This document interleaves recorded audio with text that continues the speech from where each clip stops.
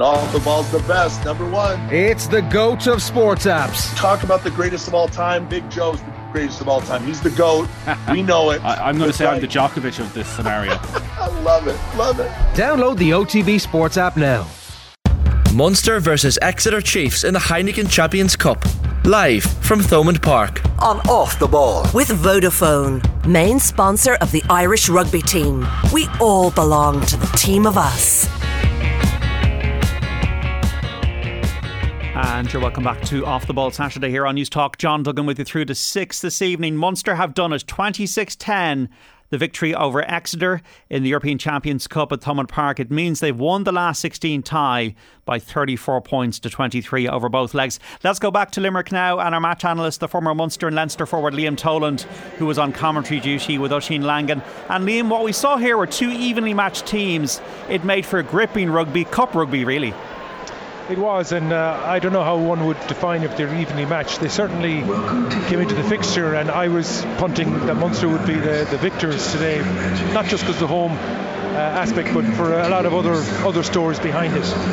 I was struck by one of the points that Rob Baxter said before the game. He was saying, go and finish the job. Well, actually, I think today we saw Munster start a job, and they showed that they have the ability to play a style that is very much linked to their history and their culture. Whether Graham Rowntree announced that during the week, but you saw the impact of the Munster back row.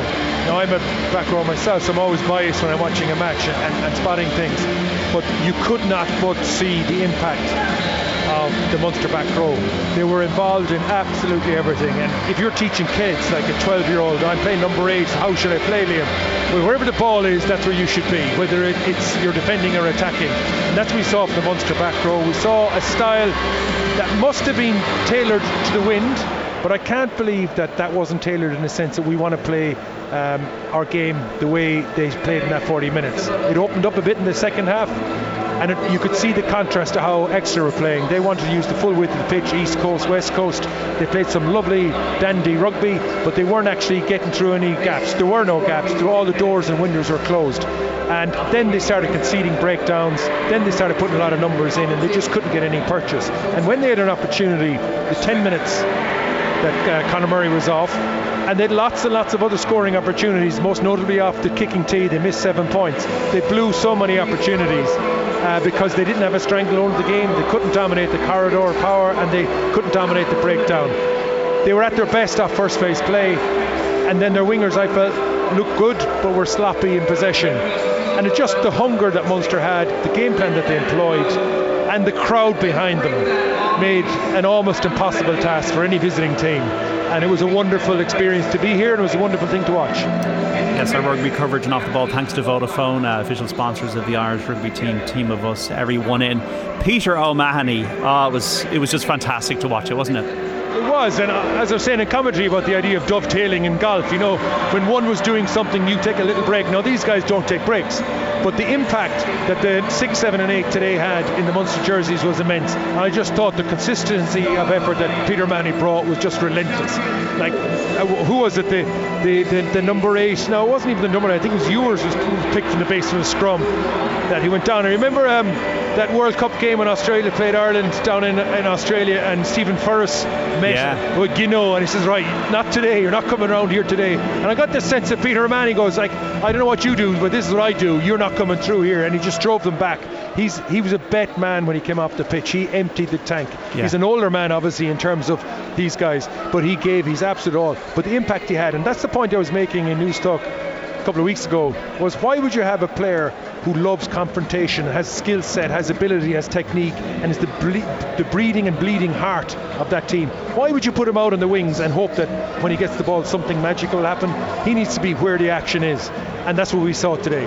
Whether he had the ball or not was irrelevant. He impacted everything he touched. Yeah, I think it was looking about 10 minutes ago, it was 9 turnovers to 3 in favour of Munster. I don't know how many of those were Mahony's, but a sizable bulk of them. And that G's up the crowd, doesn't it, Liam? It gets everybody, it's almost like worth points. Yeah, but again, we were saying, you got to reward your pack, but you also got to reward the crowd. I think it was 21,000 or 21,000 plus officially, and we can take that as an official because that doesn't include season tickets. So that's a genuine number of a genuine amount of people who came out to watch. and it was wonderful. And Munster rewarded the people who came here today, and that's something I've been banging on about for months, is that a lot of Munster faithful who pay a lot of money, put a lot of effort getting in their car from West Cork and coming up here, they need to be rewarded. And I think a game like today, there's an unbelievable amount of reward for all those people, and they want to come back. And that's really, really important. Yeah, they want that back again, absolutely. Joey Carbery was a great imagination for that try in the first half, and he kicked well as well.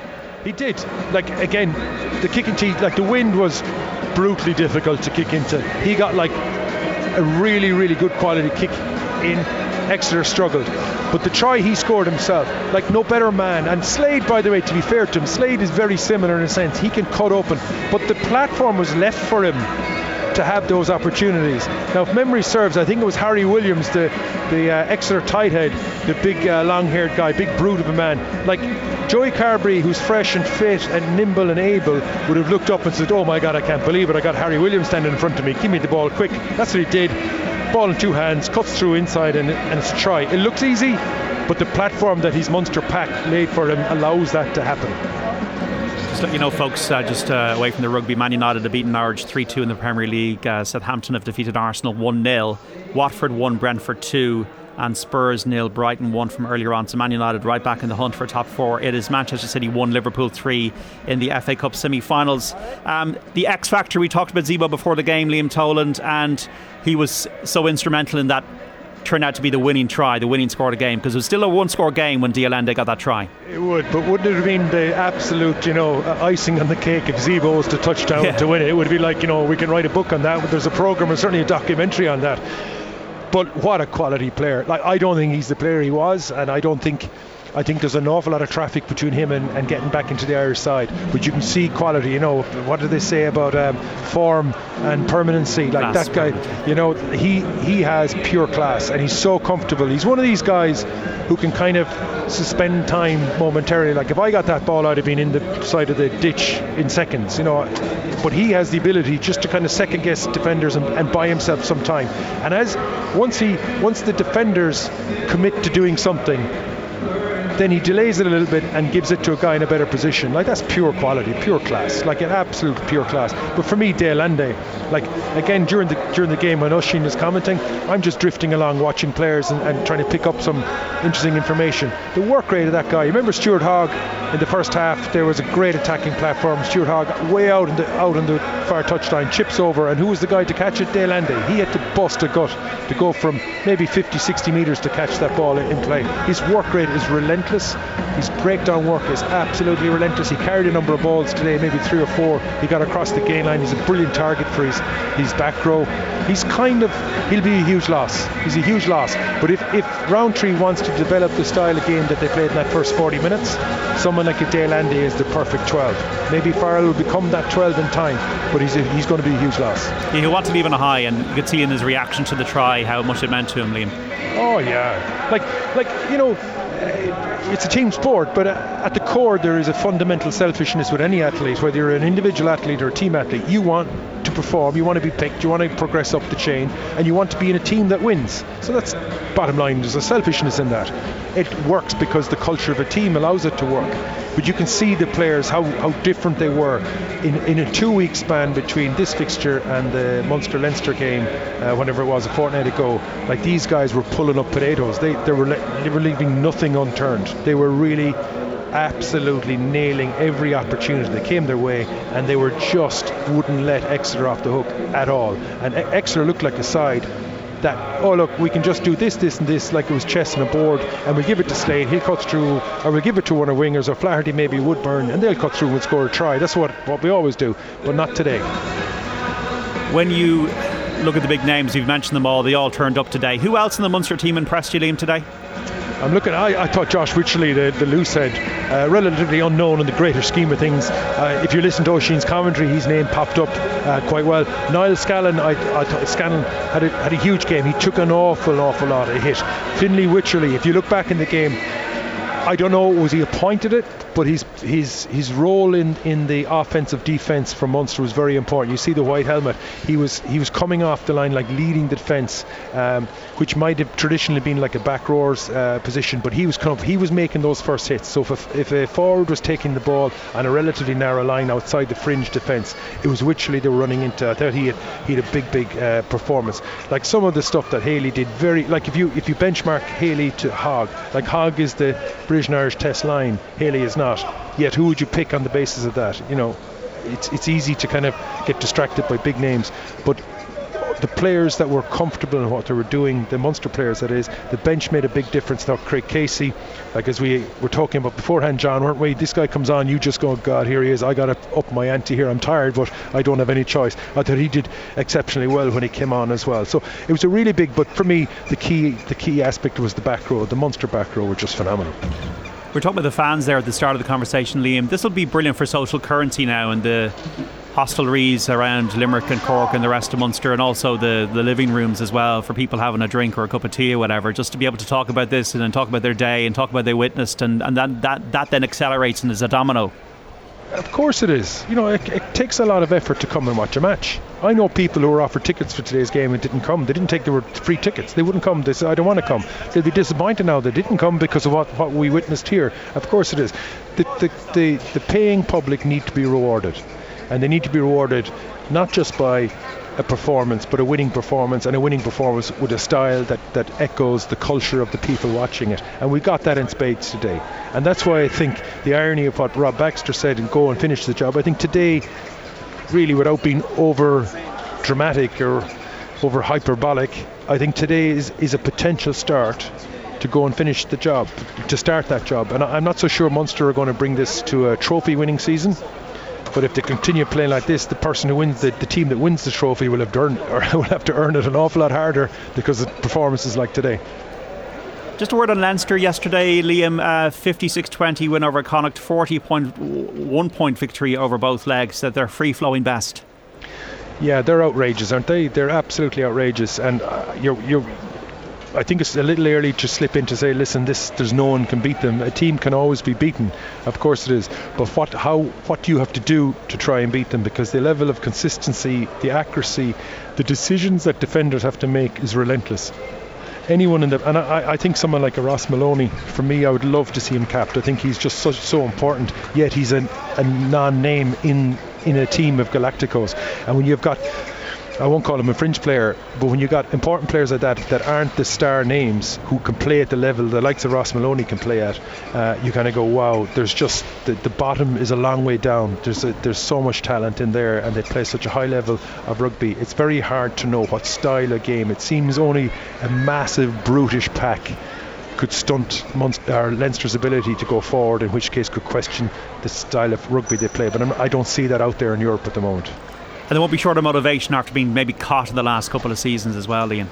Yeah, I think momentum builds an awful lot, obviously, but the culture of the group, they're pretty hungry. And when you've got guys like Johnny Sexton in the group, I don't think they'll afford. The complacency is not something that would slip into that group too easily. Leicester at Welford Road, it's likely to be them. Is that it? Well, it's likely to be Leicester. They've got the lead over Clermont Auvergne, and they should finish that tonight. So it's set to be Leinster going to Welford Road. Wow, because Leicester are top of the table too, aren't they? In the Premiership. But I think we play. It's a brilliant competition for many reasons. I remember playing it initially when we were playing against English sides or French sides, and it's very difficult to judge how good the opposition. I think in our case at the time we probably gave way too much respect to the English style of rugby and the English teams and the Leicester teams, etc. As phenomenal as they were and successful as they were, I think Leinster won't like, you want to play any game at home, of course you do. Going away is never, statistically it doesn't end well, but I think Leinster of all the teams will be prepared. Like, Leicester will have to play some humdinger to knock them off their perch. James Lowe got 4 tries. One of them was an absolute wow moment yesterday, I felt, when I was watching on telly. It's really it's amazing what has happened to Irish rugby since Andy Farrell has taken over running it. The first thing I noticed, although they didn't win their opening games and stuff, the first thing I noticed is how happy the players, the squad became. And the next thing, the telltale signs, the likes of James Lowe, he became a different player. And it seems that the management of Andy Farrell and what's going on with Leo Cullen, etc. in Leinster has transformed him. Maybe there was a couple of home truths given about work rate and effort and the team cultures, etc. But James Lowe has become, we know all the things he can do, but his work rate is just off the charts now as well, and he's becoming a better player, which is incredible considering what he's been doing for the last few seasons. So it's wonderful to watch. There was a newspaper article I was reading last week, Liam, about styles of management and Alex Ferguson and control and the authoritarians of the past, and like the likes of Guardiola now and Klopp, as I watch Liverpool and Man City here, they're charismatic leaders, and you get the sense with Andy Farrell that they like him. He's a charismatic leader. Leo Cullen and Stuart Lancaster have got a winning formula, and Graham Rowntree now coming into Munster. Keith Earls even spoke on the show during the week about how much they respect him and like him at Munster, given the kind of the connection he has with the type of identity and brand that Munster brings to the table from Leicester. I think that's what's required now, isn't it, in sport? Well, it is. See, the nature, if you're a teacher or a coach or a policeman or whatever it is, when you walk into a room and you're supposed to be in, everyone will look at you and judge you the minute you walk into how you dress, how you deport yourself, how you conduct yourself, how you speak, and very quickly the group will start analysing, can this guy bring us to the next level? Like that's, I said it 5 minutes ago, that at the core of a team sport there's an individual selfishness that they want to get picked and they want to win, and that's Graham Rowntree's. He seems a little like Andy Farrell, a wonderful character, a kind of a cornerstone of a community. Now, can Graham Rowntree build that character and culture and build a group of coaches who can deliver to the players an opportunity to start winning matches? I spoke before the game. Like, I thought Jack O'Donoghue was marvellous. The first 40 minutes he was absolutely wonderful. He hasn't won anything. He should be really, really hungry to say, well, can this new coaching ticket get us to win? And you think of things like when Joe Smith came to Leinster and he apparently said to the likes of Johnny Sexton, listen, I'm not a first team coach, I haven't done that. And Sexton said, listen, we look after the culture, you look after the coaching. And you need that. And that modern style of the combined approach towards a common goal. Clearly someone has to lead. Clearly someone has to make the key decisions. Key decisions like who's going to be the coach, the style, etc., who's been selected, the transfer window, who's been brought in. All those are key decisions that the coach obviously makes. But he needs to delegate an awful lot of the heavy lifting too. I saw George Murray there on the sideline, who's the technical analyst for Munster.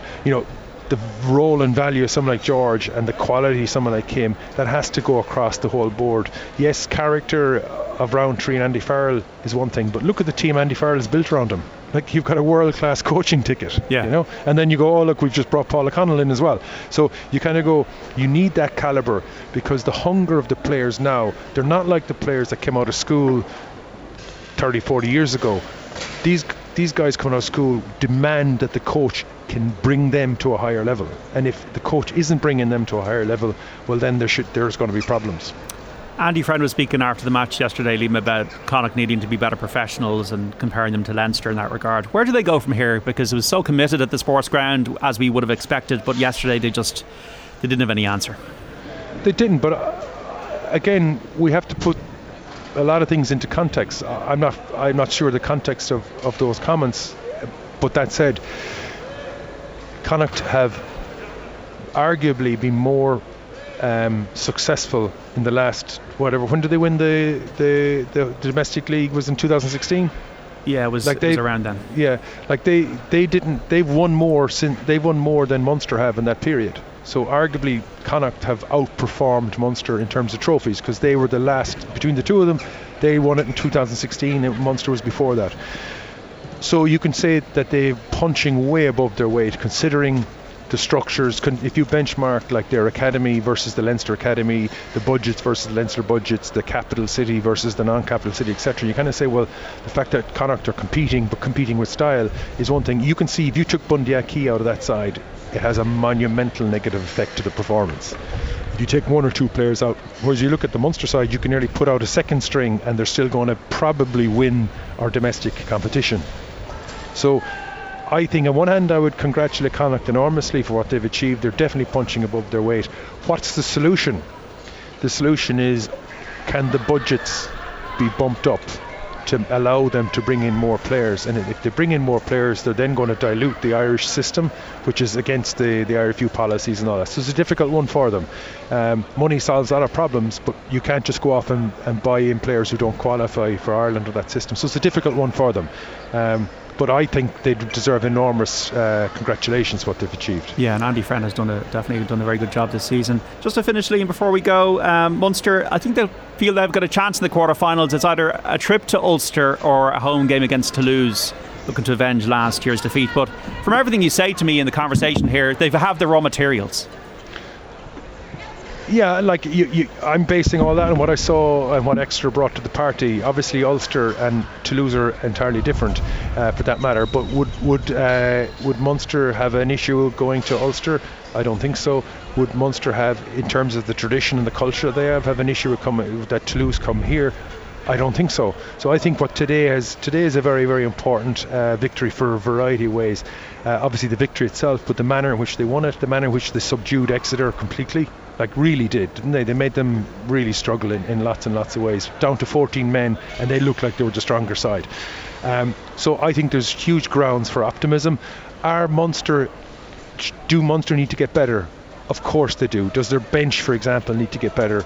Of course it does. So there are improvements without doubt. So I don't think we should be celebrating in that sense, but I think we should be celebrating that what we saw today was a glimpse of what Munster can do and how they can play, and it was a definite glimpse of a lot of history in that performance and that fixture today, which is really heartwarming. So lots of additions need to go to it, but I think there's a lot of happy people in Limerick, and rightfully so.